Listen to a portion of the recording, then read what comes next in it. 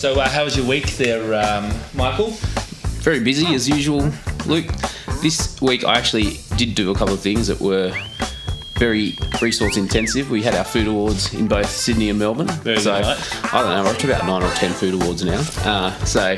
And it's been a bit of the impetus for today's guest, who is Josh Nyland, who's done a fantastic job over the last 10 to 12 years. I can't quite put a measure on how old he is. I reckon he can't be 30 as yet, but to achieve what he's achieved is quite amazing. So he's picked up both our top awards of Restaurant of the Year and Chef of the Year, and also that of Gourmet Traveller. So, pretty excited to get him on. What about yourself? Oh, mate, my week has been pretty hectic, actually. Just doing pretty standard stuff. Nothing exciting to report, really, but, mate, just busy in recruitment at the moment, so trying to keep the head above water. But, mate, very looking forward to Josh today. It was a great night on Monday night at the Time Out Food Awards. Really good night, and really good to see him take out the Chef of the Year and Restaurant of the Year. You know, it's pretty impressive to see two of those go to the same business or operation. So, mate, this chat's going to be really good. Let's start. Done.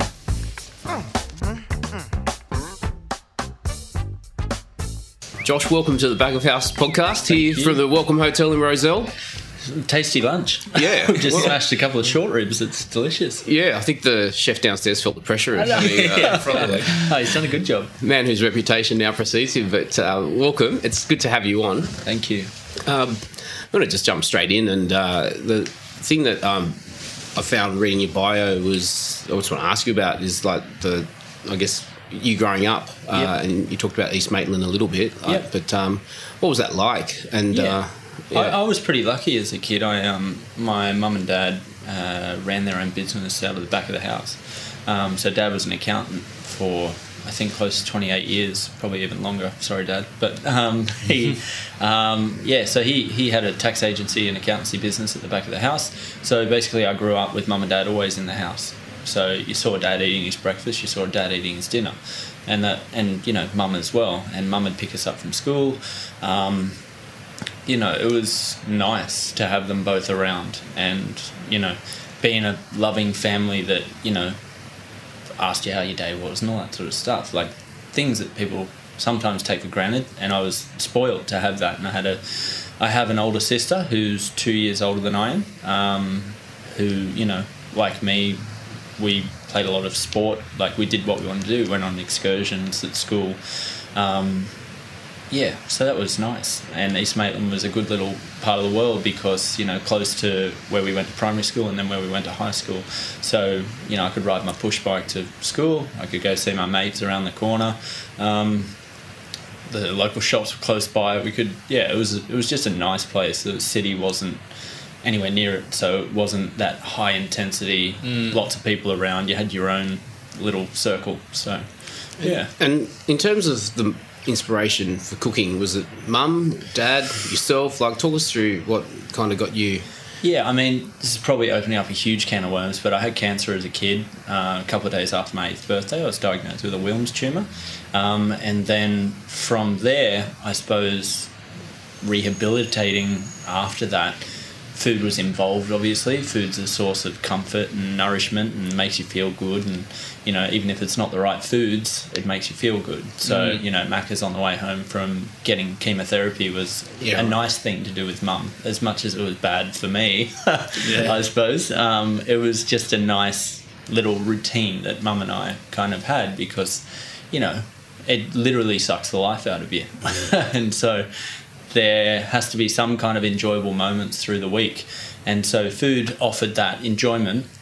So then through that, you know, you pick up the occasional cooking magazine because they're bright and beautiful and, you know, things in there were interesting. Shannon Bennett at the time had opened Vue de Monde, and it was exciting to see somebody putting popcorn with a duck leg, like stupid stuff like that now. Yeah. But it was there was certain things that I would just be like, oh wow, that's really cool, and I'd want to try cooking things at home because there was that sense of pleasure being able to feed people and watch them eat your food and say, oh, that's really yummy, or, you know, it's so it kind of came born out of that. And there was a bit of time at home, obviously not being at school, for part of the time being sick, where you'd watch Huey and you'd watch Aristos and you'd watch, Jet Chance and The classics. Do you remember Peter Russell Clark? I'm going to ask every guest this. No. Yeah. Don't ask him again. No, I won't. But I remember it. Terrible. But yeah. Peter G'day, Russell G'day, Clark. Anyway, it was Right. But for all the old people out there. MasterChef, when it was like, Jamie when he was really, really young, and like Nigella when she was really young, and like just, even the Aussie ones, like Huey wiping a tea towel like all over your plate and then wiping his forehead with it. Really, and watching that with my granddad as well, and go, he's a grub, and don't ever do that if you ever be a chef. And so that was 8 when you were 8. Is that when that's when it started? Yeah, I suppose from around 10, 11, 12, I was really started getting into wanting to cook, just for kicks, just because I enjoyed doing it. You'd follow Beautiful Biscuits book in the Woman's Weekly, Beautiful Biscuits book that I still love. It's you make chocolate chip cookies out of that. Yeah, it's a killer book. And Anzac biscuits and all that sort of stuff. I mean, it wasn't as if I put my chef hat on and put my head down from that age. Yeah. It was just, I enjoyed it and I liked it, and it was something that made me feel good. So then coming up to my teenage years, then I was like, well, I want a job because I want to start earning money. I want to buy a car, and I want to, be a cool teenager that has a car. And so I decided to take a job at a place called Chino's Cafe at the newly renovated supermarket in East Maitland. Nice. And so that had about, I think, 30 seats in it, and it's just a cafe environment. There were 2 cooks and a kitchen hand, me, and a couple of girls on the floor. So I washed dishes religiously for 8 months, every Thursday night after school, and then Sunday all day. That was my double, so that was a hairy one. And then sometimes Saturday after I played sport, I'd go in.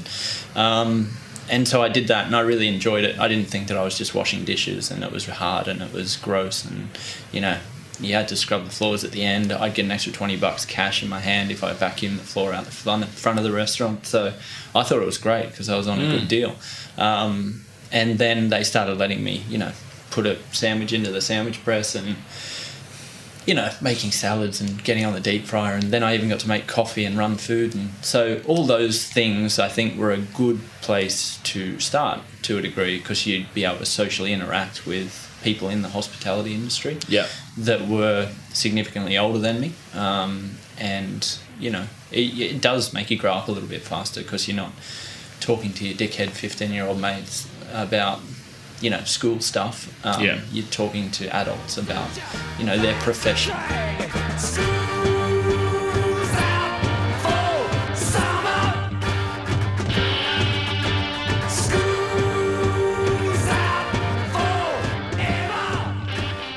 You were telling us an interesting story just before we got on about turning up age 15, soul dining at some of Sydney's, I guess, at least in... Well, the big dogs back then. Yeah. So, walk us through that.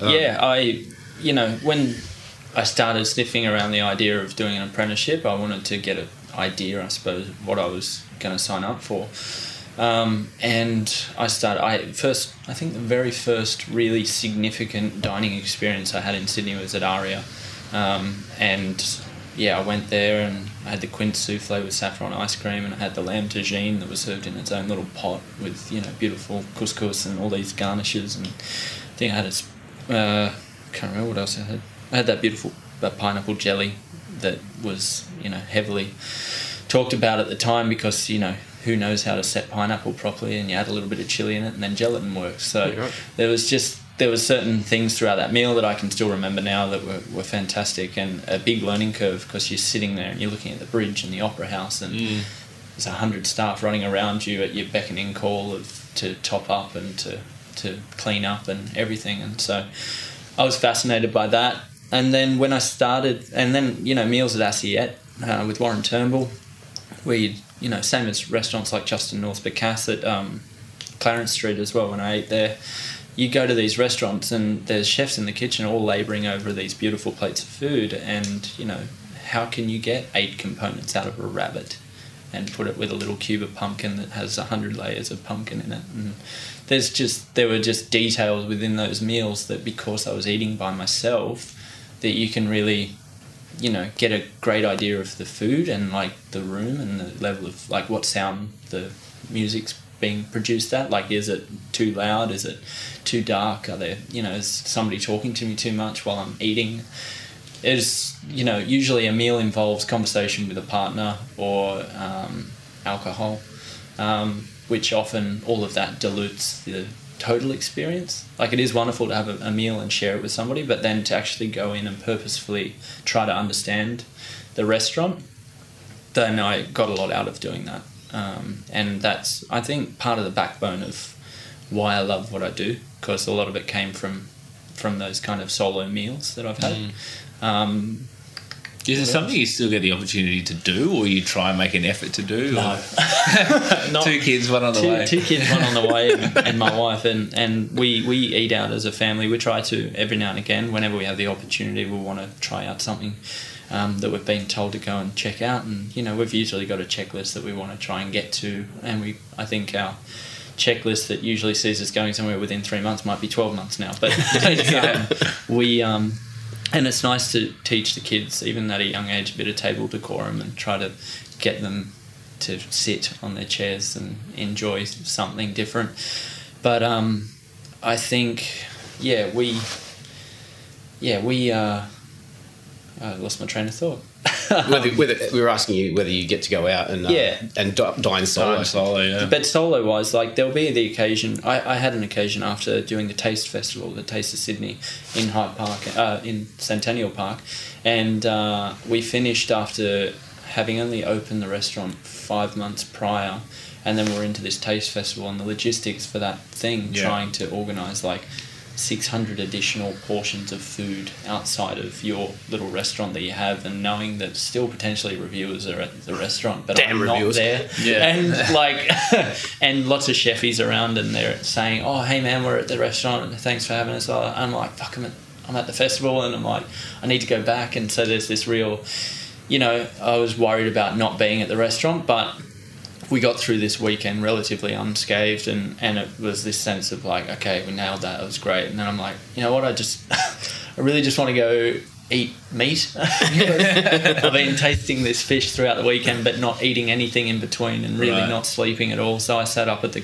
bar at Esther by myself, and that's still the best meal I've had at Esther. Like, it was so delicious, and Matt was really just that hospitality of coming out and saying good day, and we're good friends, but him to come up and ask me how the weekend went and give me food until I said stop was just so good. And like, that was just a nice experience. Probably perfect for what you needed. That's right. And not to drink heaps of booze and all that sort of stuff, but just to actually do what I used to do and really think about what I was eating and feel as if the job well done, like a bit of satisfaction. So yeah, it's good. Ask so originally you first got into cooking, you were referencing cookbooks, and then going and dining solo in these restaurants. I imagine there would have been a lot of inspiration that you took away from those experiences.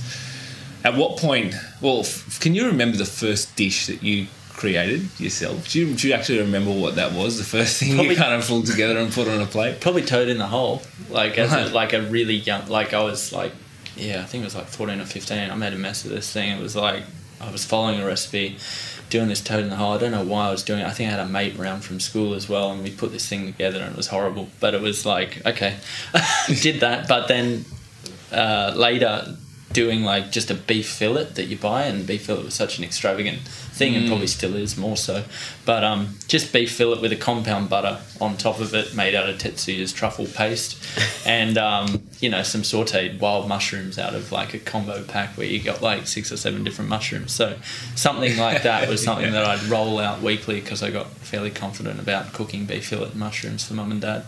But when I started working started my first year apprenticeship in Newcastle for the brewery restaurant, that was when I started kind of wanting to do a few more different things.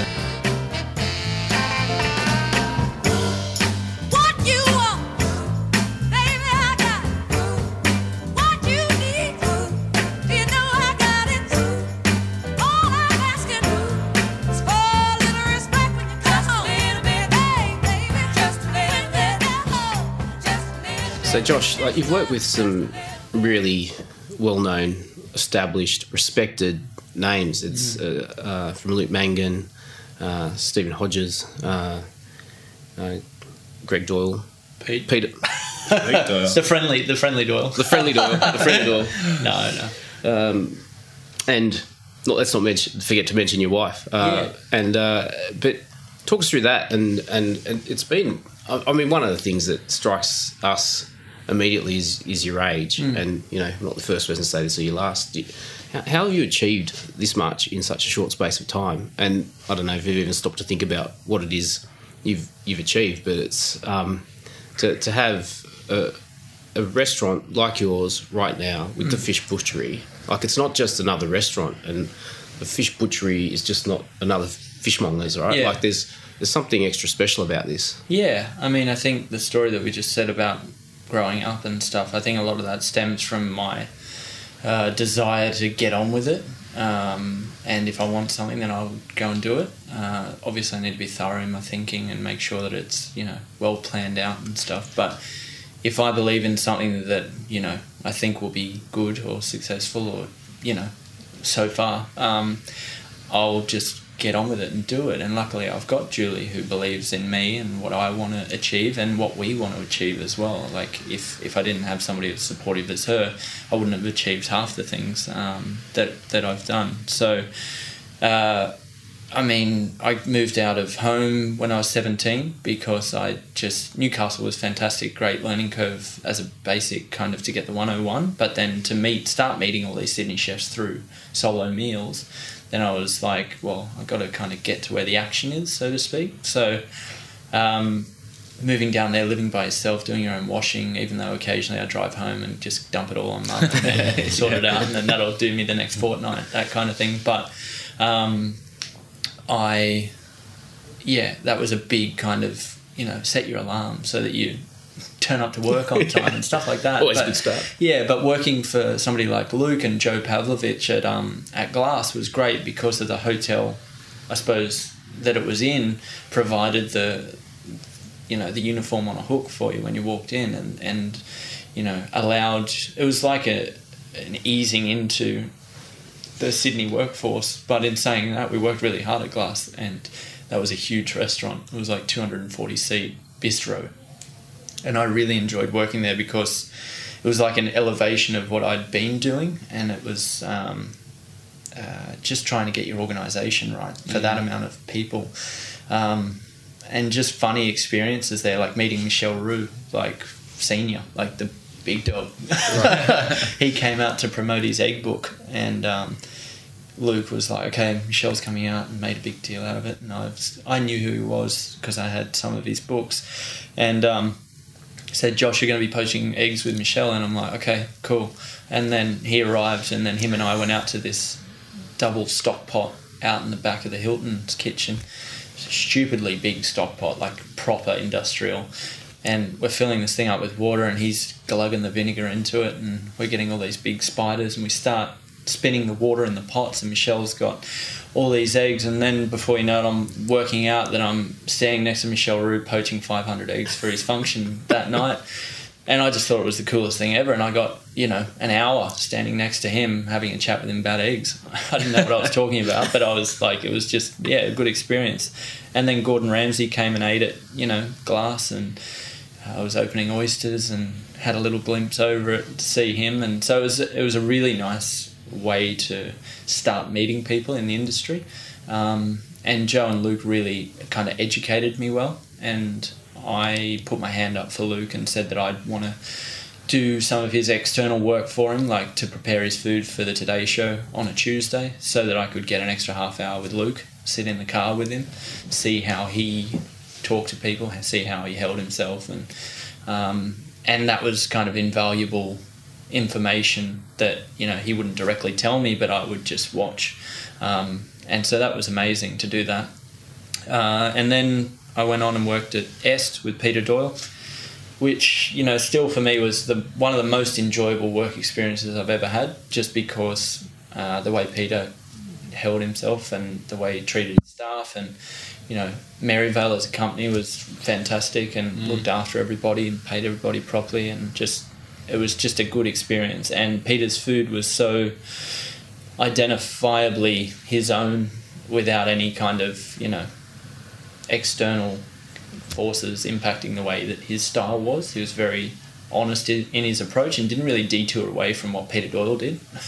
And I suppose that's what I took away from working with Pete, was just the sense of humility and just how to be a respectful human being, really. Like, and I know that sounds silly to say, but like sometimes a lot of humanity comes out of the profession, and the lack of manners used in the kitchen and the lack of respect for one another sometimes, in the heat of the moment. And I know that can happen, but it always seemed to be that there was such good decorum in that kitchen. And we learnt a lot. He pushed us around the sections. We learned how to cook meat properly. We learned how to cook fish properly, and things that were cooked to order and all that sort of stuff. So, but at the 3 Hat level. And then I went on and worked for Steve Hodges at Fishface.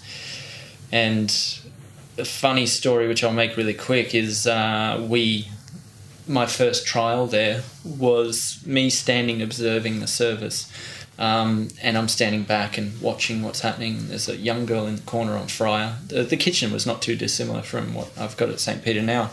Young girl on fryer, head chef boy on the pans, Stephen opening oysters and doing the cash register and having a drink, and then and then sushi chef next to me.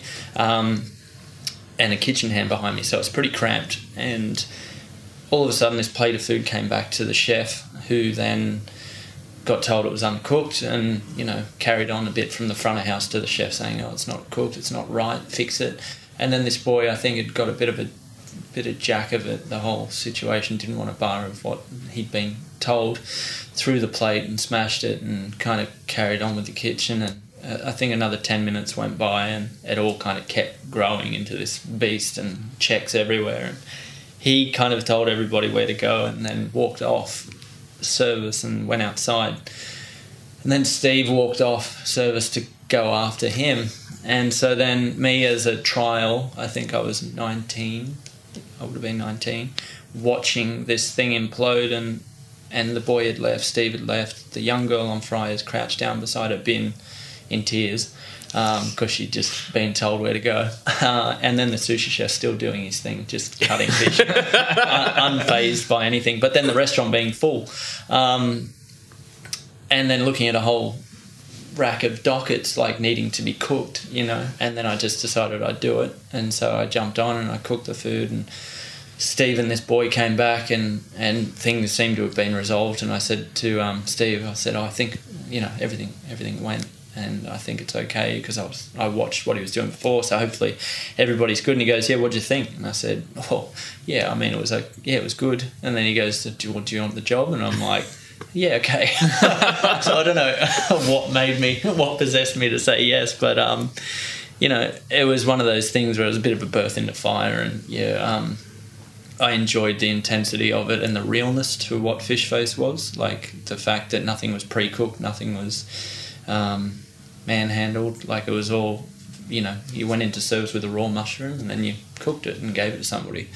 And that's, I think a la carte cooking is wonderful for that sense, that you're taking raw product into service and then you cook it, and you're feeding people their dinner that they're paying significant amounts of money for. There needs to be some form of generosity and value to what they're getting, and I think that realness, where the kitchen is open and they're looking in and they're seeing people working on their dinner.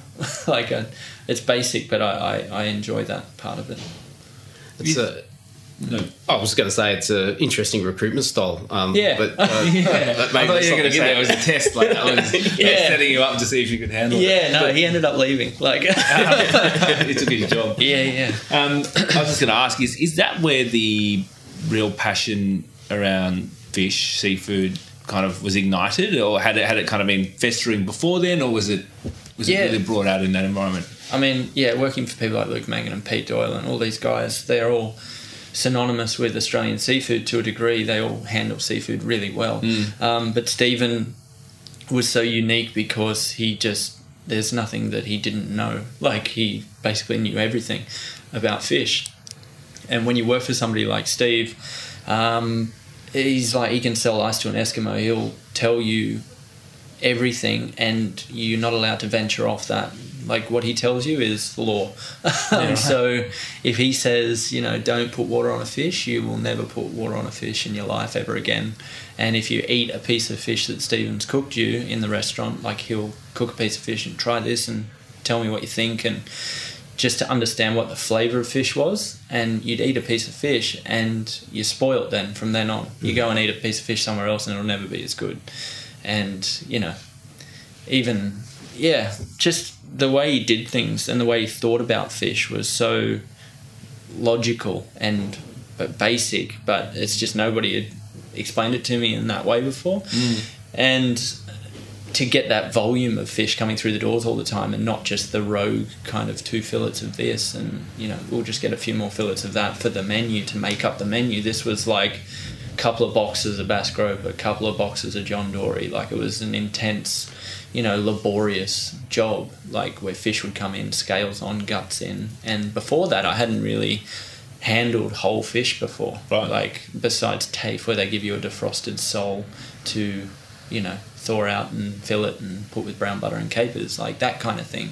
But Stephen, always got whole fish in, whole prawns, like all fresh everything. And it was, we had tanks there as well. So it was a really good experience to work with somebody as profound as him. But as well, now with what we do at St. Peter, a lot of the basic common sense stuff that he trained me there has now evolved into us dry aging fish and us using every single part of the fish. Like, we cooked liver on toast at Fish Face because I was just fascinated by something so significant coming out of a fish, and why would you put that in the bin? So I cooked it for him one day and put it on toast with some parsley, and he thought it was the best thing ever. So we put it on the menu, and that kind of made me feel like, okay, well, this is delicious and something worth spending time on. And as much as it didn't really fit into the Fish Face model at the time because of the clientele that it had, and it still expected its, ocean trout in fillet pastry and Senecutsa blue eye with the potato scales on top of it and all that, that kind of side of my brain was working to think, well, how can I make eyes delicious? How can I use the roe and not make bataga? Like, how can I do extra things? And it wasn't until Cafe Nice, when I took over the kitchen at Cafe Nice for Barry McDonald, that I had the kitchen to myself to a degree, where I was able to manage people myself, but also write a menu myself to a degree. Like, it had to fall under that Niswa banner. But to get whole fish in through the doors and to start doing what I'd done at Fish Face and start building up a little bit of momentum going into St. Peter was a good thing. But that's probably skipped a few years ahead. But the reason for working at Cafe Nice was because nobody had ever really left me to my own devices in the kitchen, where I was personally responsible for educating them and for creating a bit of a culture in the kitchen and making sure that my labour cost and my food cost fell into line. Because, I signed a contract with Barry at the beginning to say, your food cost must be this and your labour cost must be this after 12 months. And to see it after 12 months and it to fall into line was totally satisfying, even though throughout the year there was many a Thursday meeting getting my head ripped off for not being in line. But without that 12 months of training with Barry, then St. Peter probably wouldn't have been a reality. But after doing it, it gave me a sense of confidence that, okay, it's not as daunting, it's just that I didn't know, and no one had kind of really just given it to me. Because when you're not given something, you just kind of, okay, it's working, and I'll just keep doing it the way I'm doing it. But, so that was the momentum that I needed to go in, rather than just kind of taking another head chef job and putting dishes on the menu like the other day. And now the end is near, and so I face the final curtain. My friend, I'll say it clear. So was it a strategic decision to go into a role like that? Yeah. Okay. Yeah. Like, so St. Peter, when did the when did the seed sort of begin to sprout for St. Peter? And Probably halfway into the time at Cafe Nice when I was really seriously like, I need to open my own place, and it just needs to be fish, because I think at the time it was at the demise of Fish Face down at Double Bay. yeah, And I looked through books and like articles online, and there really wasn't a fish restaurant in Sydney.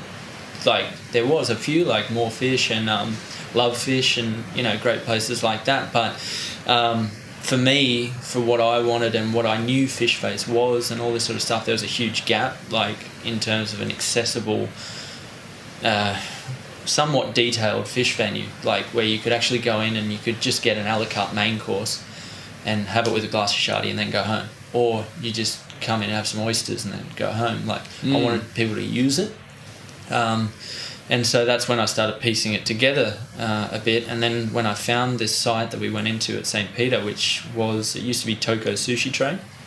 And I liked it because of the shape. Like it was really long and narrow, and you couldn't fit many people in it. So I knew that I wouldn't be, doing this shit. But, yeah. and it's funny because 34 seats at St. Peter was 34 seats at the original Darlinghurst at Fish Face. So I had experience in cooking for that many people at the one time. Yep. And like Steve always said to us, it's like, even on the busiest of nights, we're like, I'm starting to shed, I'm so busy. And it's like, hey, you can't cook for any more people than 34, so shut up. So you might end up doing 90 people in a service, but ultimately this is how many you're feeding at one time. And so you got your head around that and you could make it work. But we managed to get a decent deal with the rent and with the terms, that all of that, and it all just kind of fell into place. And we were lucky to find that Toko space, which had a grease trap, which had an existing cool room. It had fridges in there, which we still use to the day, although all the pipes had been cut on the end, so we had to repipe it all, which is a bit frustrating, but can't have everything. And then it had a storage space upstairs with an office and a laundry and all of that. So literally it all had everything to just kind of plug in and go. And so we started, Julie's pretty savvy, like she managed to find things on Gumtree, and we looked at restaurants that had closed, and we went and we hijacked everything out of their out of their spaces. There was one in Westfield that shut, and we managed to take the bonket off the wall, and table bases and all that sort of stuff. So we put together St. Peter on the smell of an oily rag, but it came together really well, and we didn't overcapitalise in the venue itself. And I think people, when they go there, they're like, yeah, they didn't overcapitalise. But I'm totally fine with that. Like, I don't, like, St. Peter's about great fish, and yes, it's hospitality, and we need to look after people and make sure they're comfortable and well looked after. But it was always, the priority was about how can we give people a piece of fish that they'll walk out of here and go, I've never had fish like that in my life. Yeah. And also then in a month's time be able to tell people that they actually ate hapuka at the restaurant, not bass grouper, not snapper, not all these other species types. I actually had hapuka, and I understood what it tasted like, and I've yet to have a better piece, kind of thing. Like that was kind of the real aspiration of St. Peter in the beginning, to make it a fish eatery where people could eat Australian fish and drink Australian wine, and just not be too over the top, just casual. Nice. So you do, I'll make this right, an octopus head Scotch egg. Yeah. And don't consider that too over the top. But a lot of people might consider that pretty over the top. Like, did you get nervous when you kind of went out with dishes like that in a new restaurant? Did it scare you at all that might be confronting? I had a few people said a few different things at the beginning of the restaurant's life, where it was like, just maybe cool your jets on some of this more intense stuff. But then I think there was a real, like when we opened St. Peter, the very first day that the very first service that we had the likes of the Terry Durax and the Pat Nurse and all those guys coming in. But then on top of that, I had a full restaurant of regulars, and a regular was the regulars that I had at Fish Face. So the void in their lives that was Fish Face meal every Sunday or every Tuesday evening, then got filled with St. Peter. So they all turned up on their first week, and they stuck to their original system of Fish Face regular time slots that they had.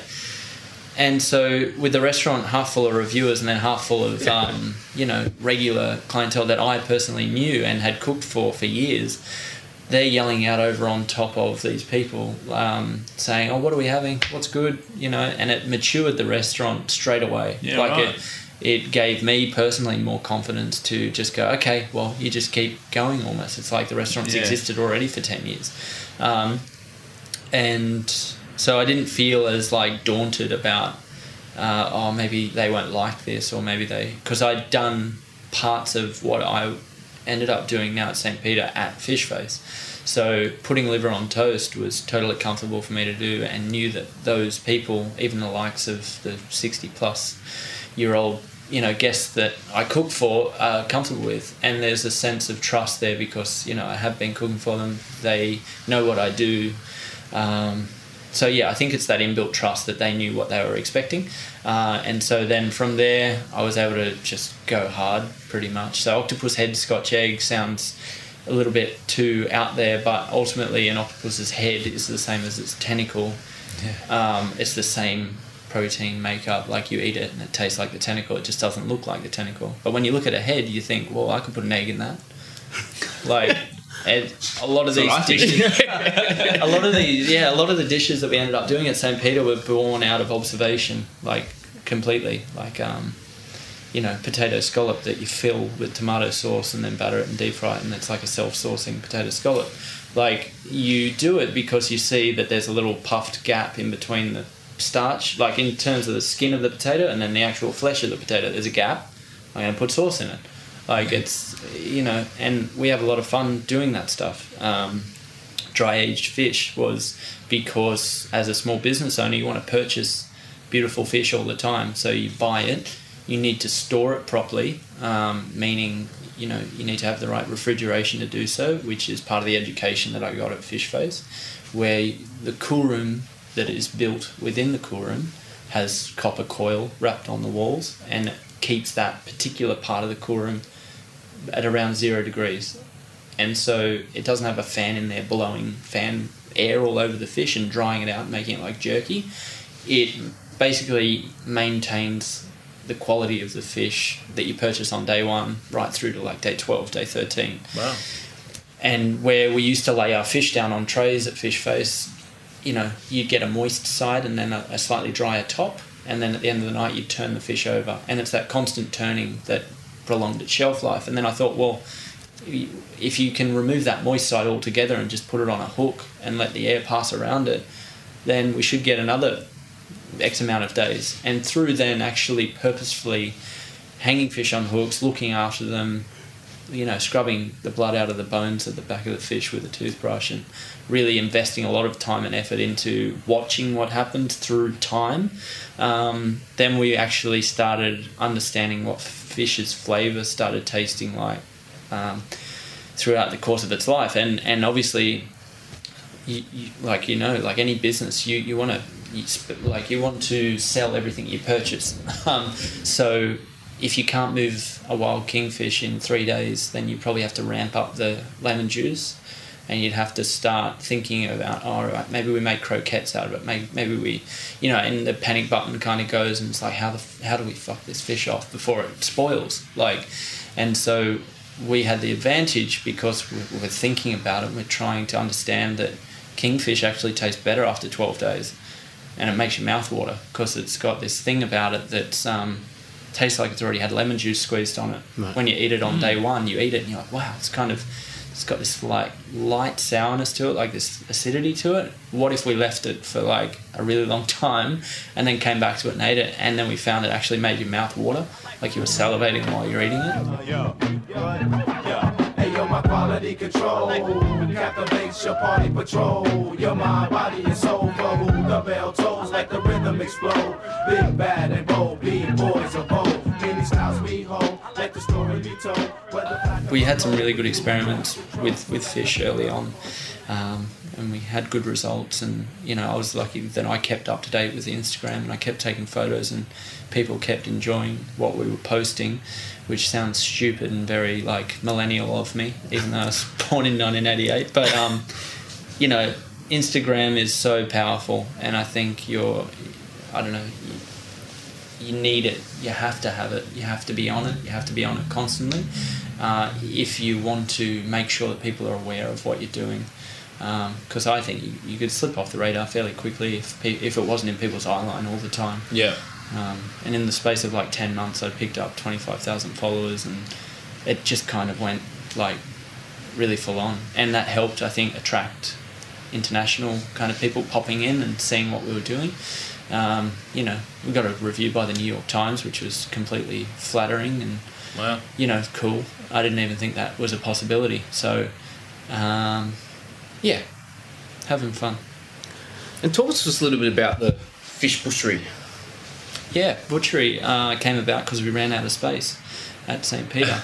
Like I said, we kind of took a space that was very small, and we had one cool room which had the little fish fridge inside it, and we'd get to the pointy end of the week around the Friday, Saturday time, and the fish, like the fridge would be chockers, and the expectation started to grow that we want to try your aged fish and we want to try your, you know, all your cool stuff.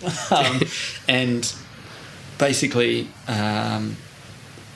we were kind of just jumbling what we could into that fridge, and I didn't feel as confident in the product because we just had run out of space, and we had a lot of talent in the kitchen as well, like a lot of good people starting to work for us.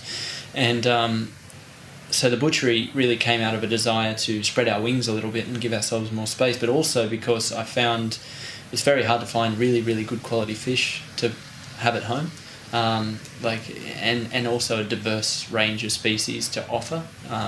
Usually it's the highly trafficked species that you continue to see in your supermarkets and you know, just your average fish shop. You stock standard barras and salmons and snappers and all that sort of stuff, and we always fall back on those because we have the inbuilt method in our mind on how to grill a piece of salmon and it won't be dry and, you know, stuff like that. So the butchery, Julie and I both really wanted to open a space where we could employ chefs to sell fish, to give people a better idea on where the seasons were up to, so that fish actually have seasons, and we wanted to convey that message. And we wanted to offer a diverse amount of species, that of like a sardine right up to Mark Ether's line caught Spanish mackerel. So yes, at times the butchery can be intimidating to walk into and kind of go, whoa, like that much a kilo for a piece of fish? And it's like, I think because it's never been put into that kind of environment where you get a real, you know, showcase of elite fish and then, you know, less premium fish, but all handled the way that we've handled it at St. Peter. And also a way to offer, you know, a domestic audience dry-aged fish and something that they may never have had before. So we got the butchery open, and it took a lot of conversation, and still does, to make sure people actually understand how to use us, because where a traditional fish shop is known as a fishmonger, and this is where I got a lot of emails about how you shouldn't call it a butchery. But a monger is somebody that deals and trades in a commodity. It's somebody who is trying to find the best fish and then sell it, and that's all. Like, that's what a monger is. But then butchery is, you know, a butcher is somebody that takes a carcass and dresses and value adds to the product to then sell it. So I wanted to merge part of the meat world into the fish world, and a lot of my cooking kind of comes down to that as well, whether it's a King George white in Kiev or a swordfish ribeye, or, you know, there's so much of the meat world that we can merge into the fish world, and then we can start coming up with a whole new repertoire of things. So the butchery was about minimising our waste. It was about trying to find more fish in Australia, trying to uncover a few more fishermen that we haven't worked with before, because fish seems to work in volumes. They'll only talk to you if you take over X amount. Right. You know, if I want to buy somebody's really beautiful fish, you can't just take 4 fish. You need to take 4 boxes. And so through doing that, we're able to offer the customers some really elite, beautiful fish. And it's nice to have repeat, loyal, local customers that appreciate what we're doing. But as well, that conversation around how should they cook it? How will they have a good St. Peter experience with that fish at home? What else? But the butchery, really, we had to really think about how to sell it. Like, it's not so much, like, still there's so much confrontation around fish. The smell of it, how do I handle it at home? Like, I need to do what Curtis said, and that's buy a whole fish and, give it a crack with the scales on and the guts in. And you do that at home, and you're finding scales weeks later after that in your curtains. And, and you always end up with shit everywhere. And me personally, I don't enjoy preparing fish at home. Like, honestly, I wouldn't go down to the markets and take a whole fish, take it home, scale and gut it, and, fillet it and come like, I don't want to do that, because I know that, the extraction at home isn't like the extraction at the restaurant, and, you don't have the chopping boards, and it's just a different world. Like, you can't do what you do at a restaurant at home.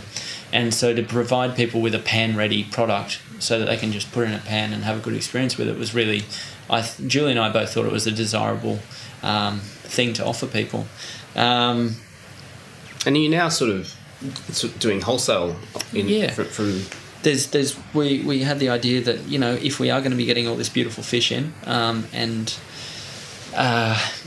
we're able to move at retail, and we're able to self-supply our, the restaurant, because we've got the fish there, and we've got friends in the industry that like good fish, and they like buying in a similar way to what we do, and that's, what do you got?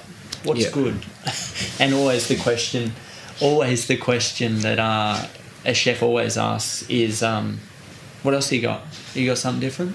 Is there anything different that you've got there? And so we can have those good conversations now with chefs, and we can just put out a list every week that kind of tells them where the fish was caught, who the fisherman was, and if it's aged, if it wasn't, whether you want to have some offal with the fish, whether you want it butterflied, or whether, there's a whole lot of options now, because it's a chef dealing with a chef. Yeah. And so it's a good little model that we've got, and we're looking after about 6 restaurants now, which is really cool.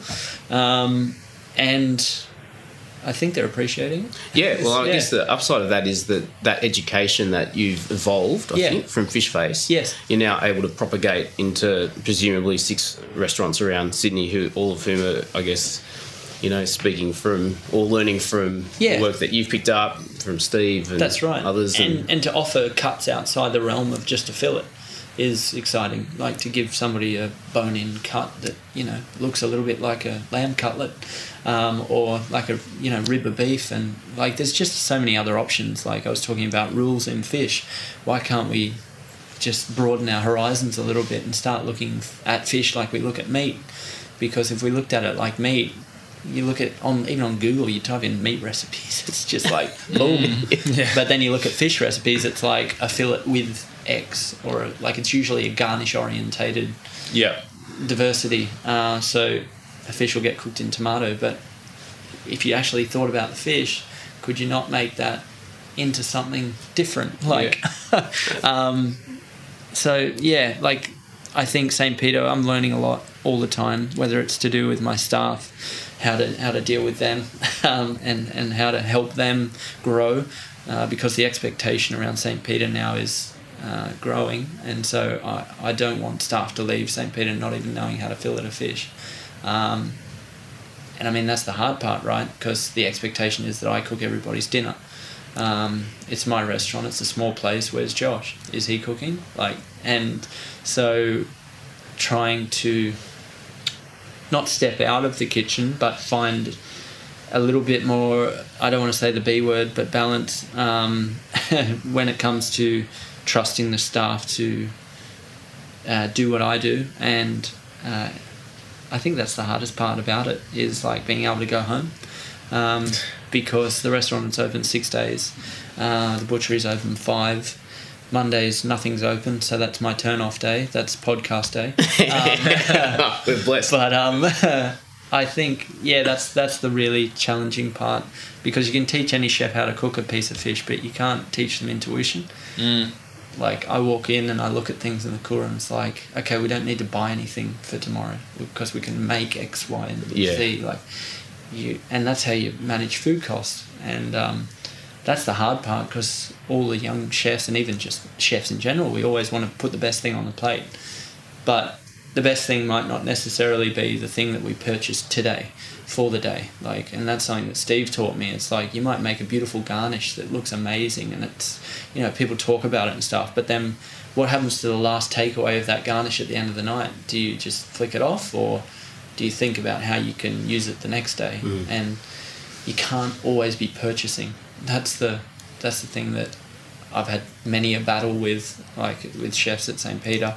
And prior to this, it's like, it's great to be popular and people want to eat at your restaurant, but it's a business. Like, you gotta make it work, and you have to keep the food cost in check. And you can't have a tribe of chefs just doing your bidding, so that you can have your night off. You got to make it work. It's got to be sustainable for years to come. Both, you know, the choices that you make with the fish in that sustainable sense, but then also sustainable for the industry and making sure that people are mentally and physically sound to do their jobs.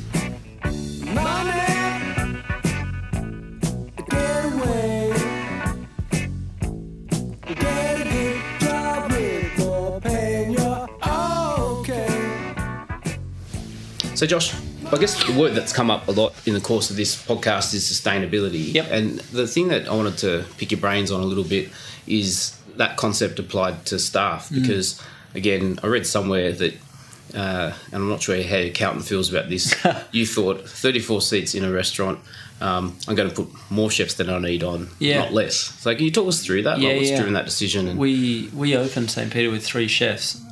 Myself was one of those 3. And then I thought that would be enough. And I shut the restaurant Monday and Tuesday. So, you know, there's the day off sorted. So then you work the rest of it. Because we're a really small business, and, you know, hopefully we'll see through to the other side of it. And for now, it's just about making it all work, and let's just get on with it.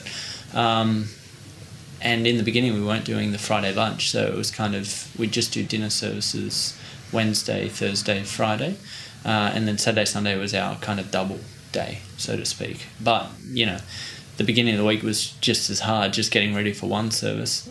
So it kind of reached a point a few months into St. Peter where we were just like, we can't keep doing this, because I'm personally like exhausted, like physically can't roll out anymore of a morning. And I know the guys in the kitchen were really just tired and missing, I suppose, being normal.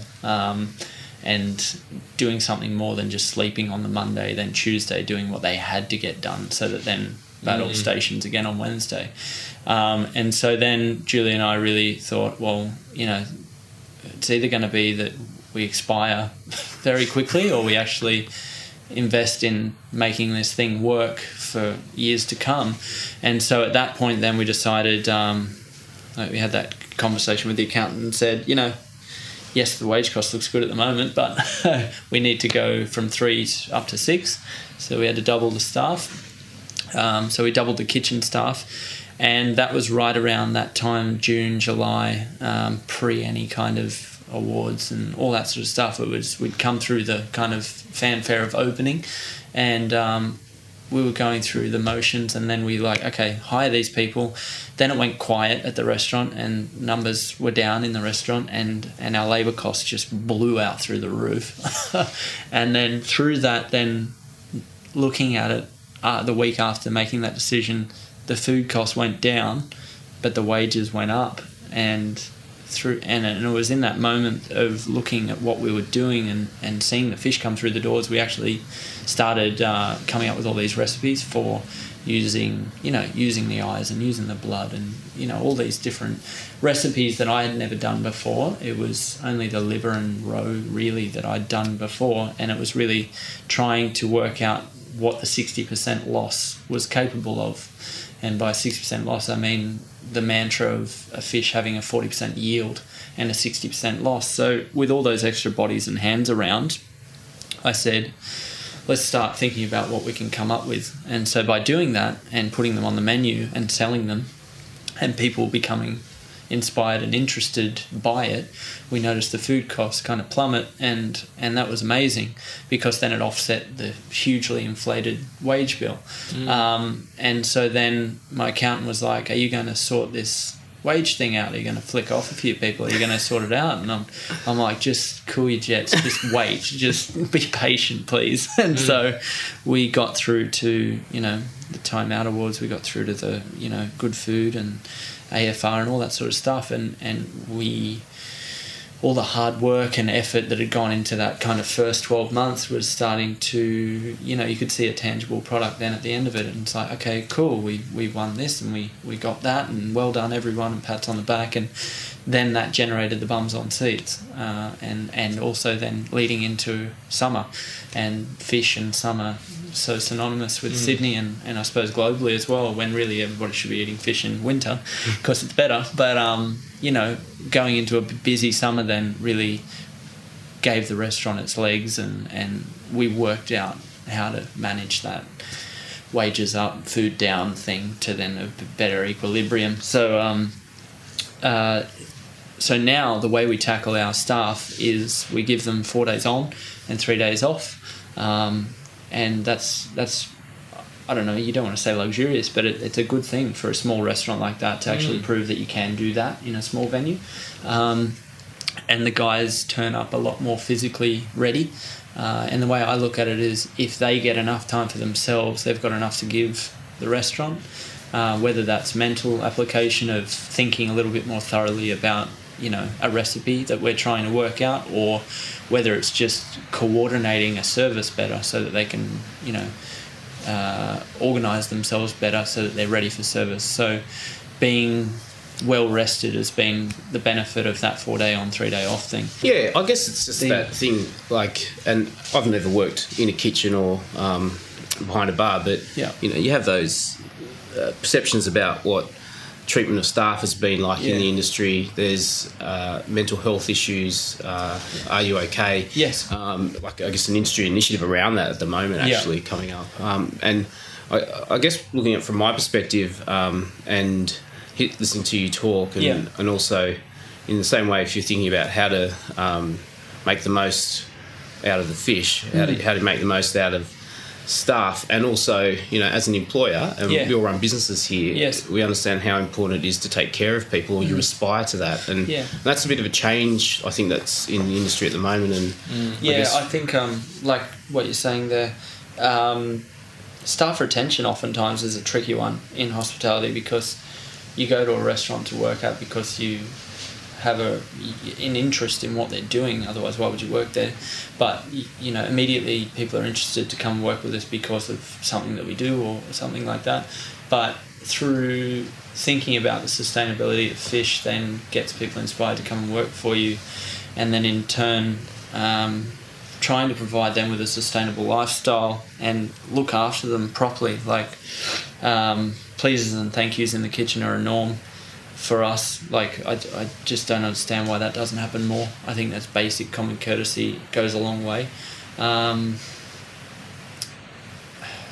It's being, I don't know, I always just say to the guys, just be normal, be nice, be kind, just don't get too far ahead of yourself. It's we're just, I don't know, I put it down to, like, we're there to cook people's dinner. Like, that's what we do.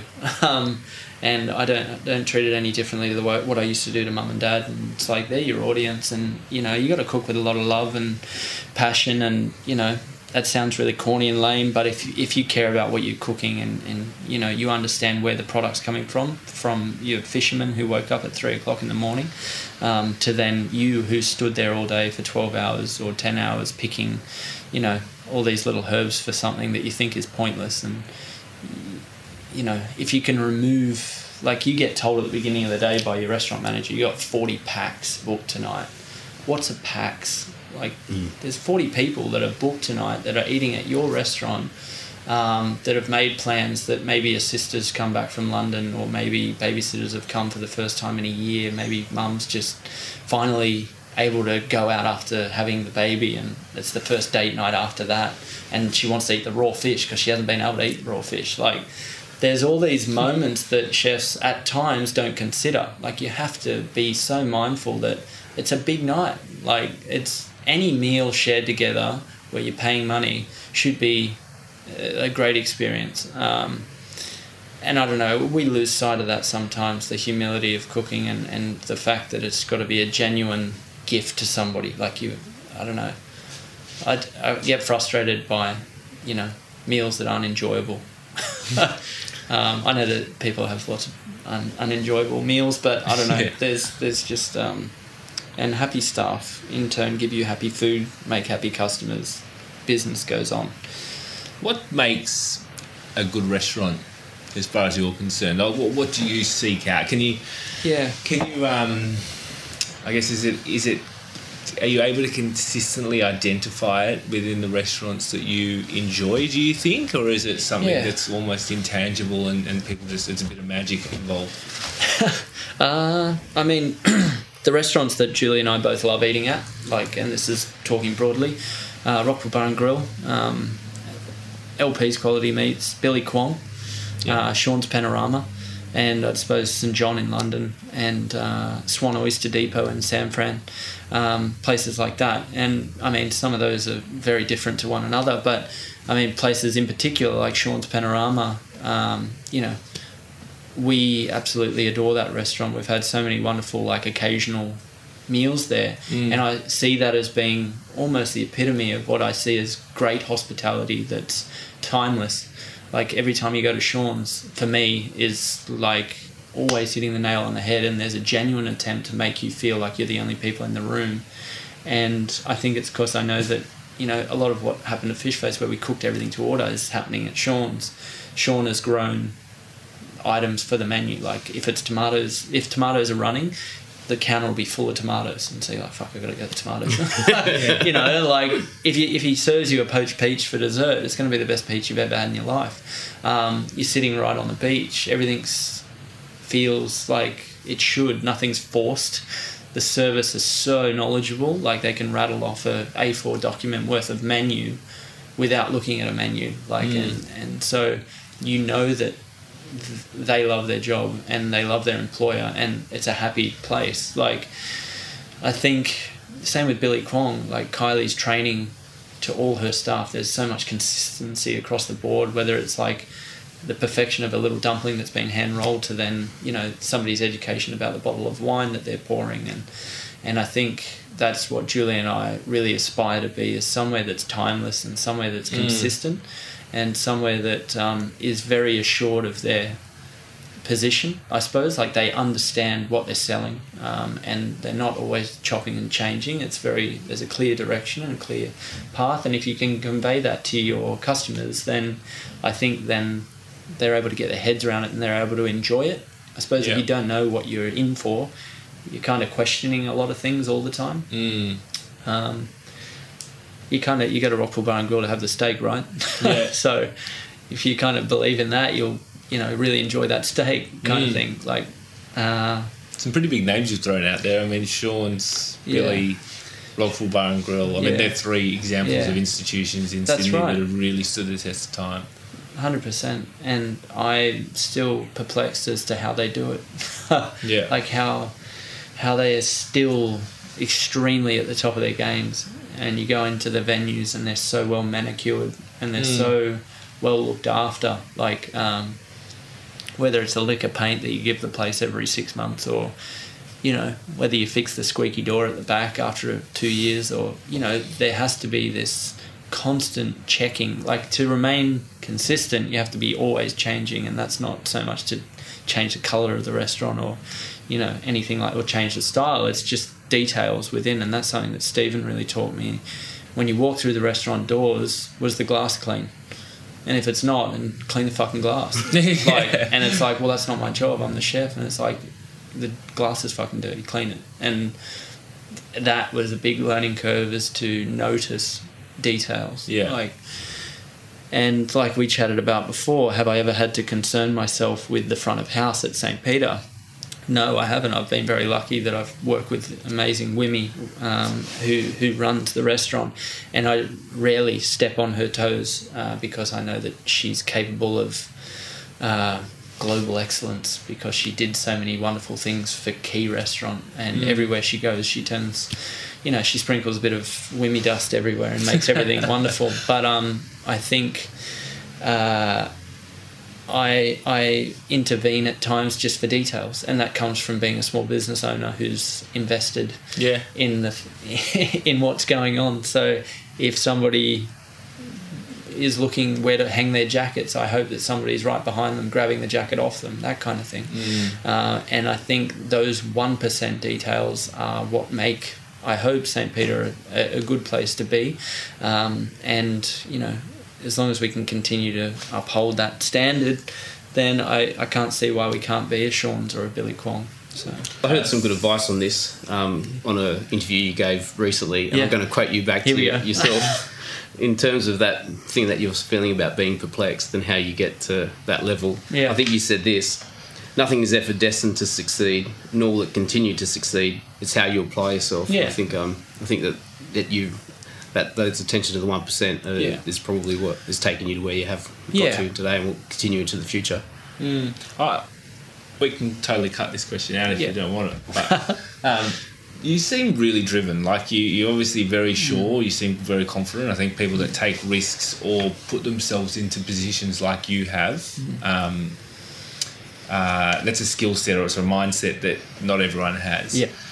Do you think being sick at a young age and being faced with something that could potentially have been terminal changed the way you thought ongoing? Like, has it resulted in you just not having a certain level of fear around maybe decisions or topics that ordinarily may have been there had you not been sick? Or?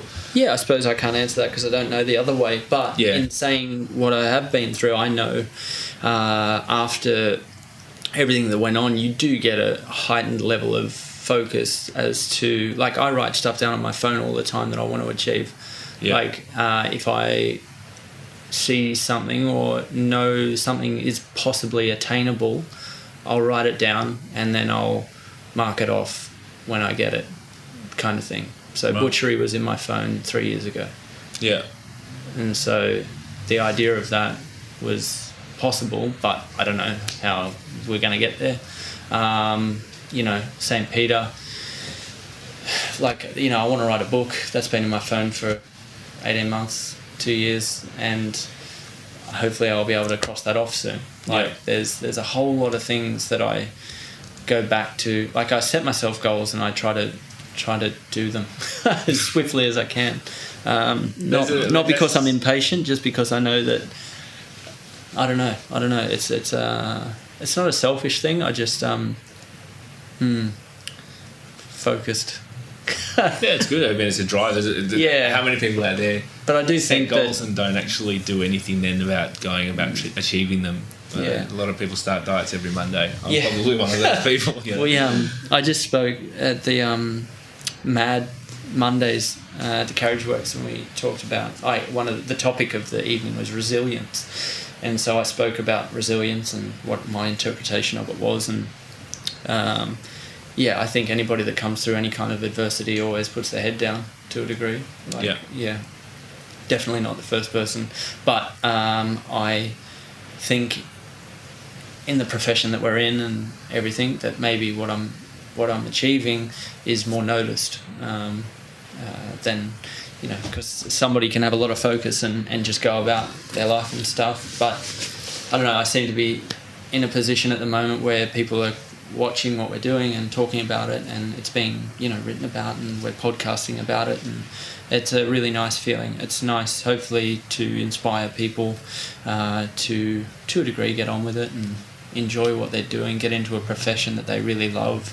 And you know, I had those solo meals at restaurants because I wanted to eat at that restaurant desperately. Like, I wanted to have that meal, I wanted to eat the dish that I saw in the magazine, and I wanted to, you know, all that sort of stuff. So just if you don't turn up to your job enjoying it, then don't do it. Just go somewhere else. That's like, Nice. Good advice.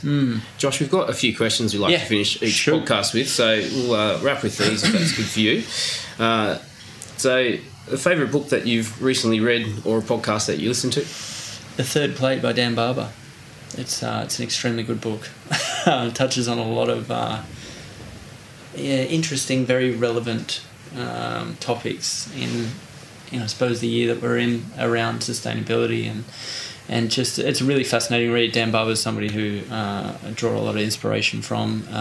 Even like the TED talk he did about the fish I fell in love with, and like he's an amazing dude. And if you can watch anything by Dan Barber, watch it because it's inspiring. Great, firm recommendation. Similarly, is there a favourite album or artist that you're listening to right now? I like Anderson .Paak at the moment. The album's called Malibu. It's really good. But if you go Anderson .Paak on Spotify and just listen to his stuff, it's amazing. He's got a really cool Instagram as well. It's so heavily curated. Like it's like one photo looks terrible, but then you go out and you look at the profile. It's like it's one of those ones. Yeah, right. It's hectic. Have you got it playing in the restaurant at the moment? Or? No, it's a bit too like full on for St. Peter. I'll stick to our Ray Charles and Sam Cooke for now. Yes, fair enough. Yeah. Favourite venue that isn't your own? You've named a few. I would say one that I haven't mentioned that I like absolutely love is Mamafuku Siebo on the bar. Just such a happy place. Yeah, for many in the industry, Paul, for sure. Yeah. Paul makes you definitely feel like you're the only one in the room when you're eating there. Yeah. So that's an amazing place, and even a great meal at Lankan yesterday. So yeah, great. Yeah, Paul's been a great addition to the scene the last few years. Yeah. And a favourite drink right now? Drink.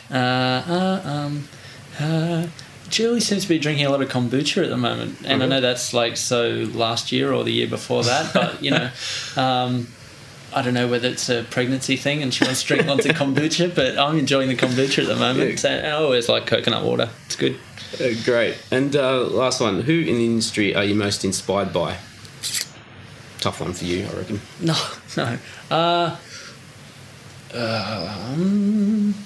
I always draw inspiration from, I suppose, the more, I don't want to say senior, that's a horrible word to say, but from the older generation of cooks like Neil Perry and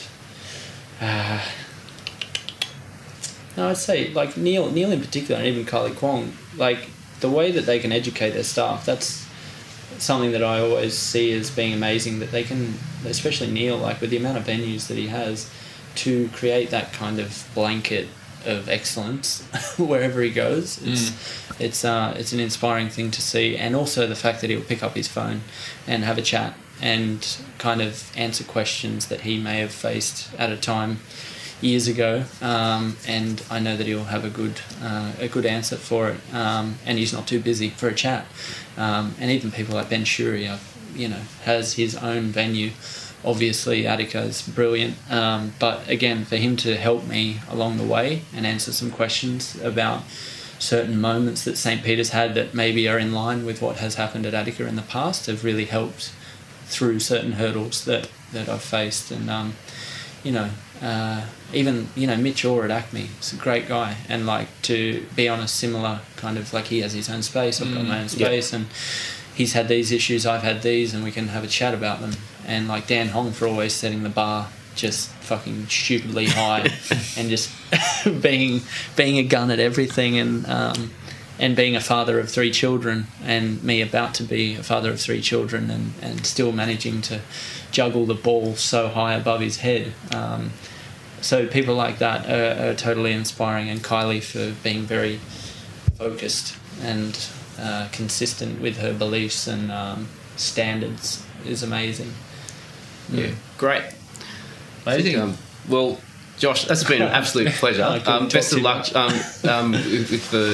with Julie in the next few weeks. Thank you very much. Love to get her on this at some point, but maybe we'll give her some time after. Yeah. We'll get all the kids on as well. Chef, restaurateur, butcher, and author to be. Thanks again. Thanks, Mike. Thanks. Thank you.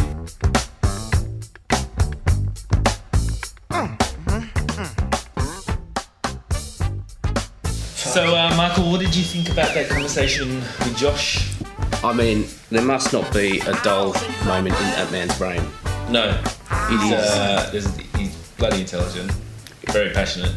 It is whirring around at a rate of knots. Here come all the sea jokes now, but it was fascinating, I think, and I almost think that we're lucky to have him in the industry at the stage where he where he is, and Yeah. where the industry is at the moment. I think. Yeah.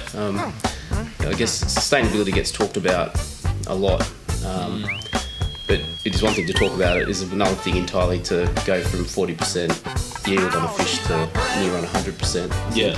And then use that to fuel a conversation, a wider societal conversation. That's what I think. It's I just kept thinking about the passion topic, and he kind of finished on it in the end in terms of suggesting that if you're not in love with what you're doing, don't do it. And he was clearly very passionate about being a chef from early doors, like going and sitting in restaurants by yourself as a 15-year-old, just so that you can eat as much food as possible in the hope that the chef will come out and see you. It is pretty phenomenal, and there's very, very few people like that in any sector, I think. You know, right? We talk about a chef shortage all the time, like it's super relevant. But you're never going to fill any industry with people with that level of passion. I think it's just what they want to do. It's who they are. Yeah, passion combined with this absolute humility. Like I think his response was, what makes a great restaurant experience. It's cooking for your mum. I mean, like that's how he sort of thinks about us as customers, which is, is there any better way?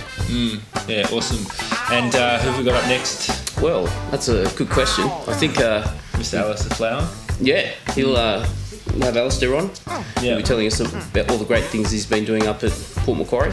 Yeah, so look, I organised him. He, a guy that I've never worked with, but been a competitor with back in the Keystone days. He was very big on the marketing front across some pretty high-profile venues in Sydney for a long time, and he's gone up to Port Macquarie, opened up the Settlers, and is winning a few awards. He's the Publican of the Year currently, so we've gone from the Chef of the Year to the Publican of the Year. The hits just keep on coming. On the back of House Podcast. Maybe we'll be the podcasters of the year, Luke. I doubt it very highly, but we'll see how we go. But that's next week with Alistair, so looking forward to that. Great.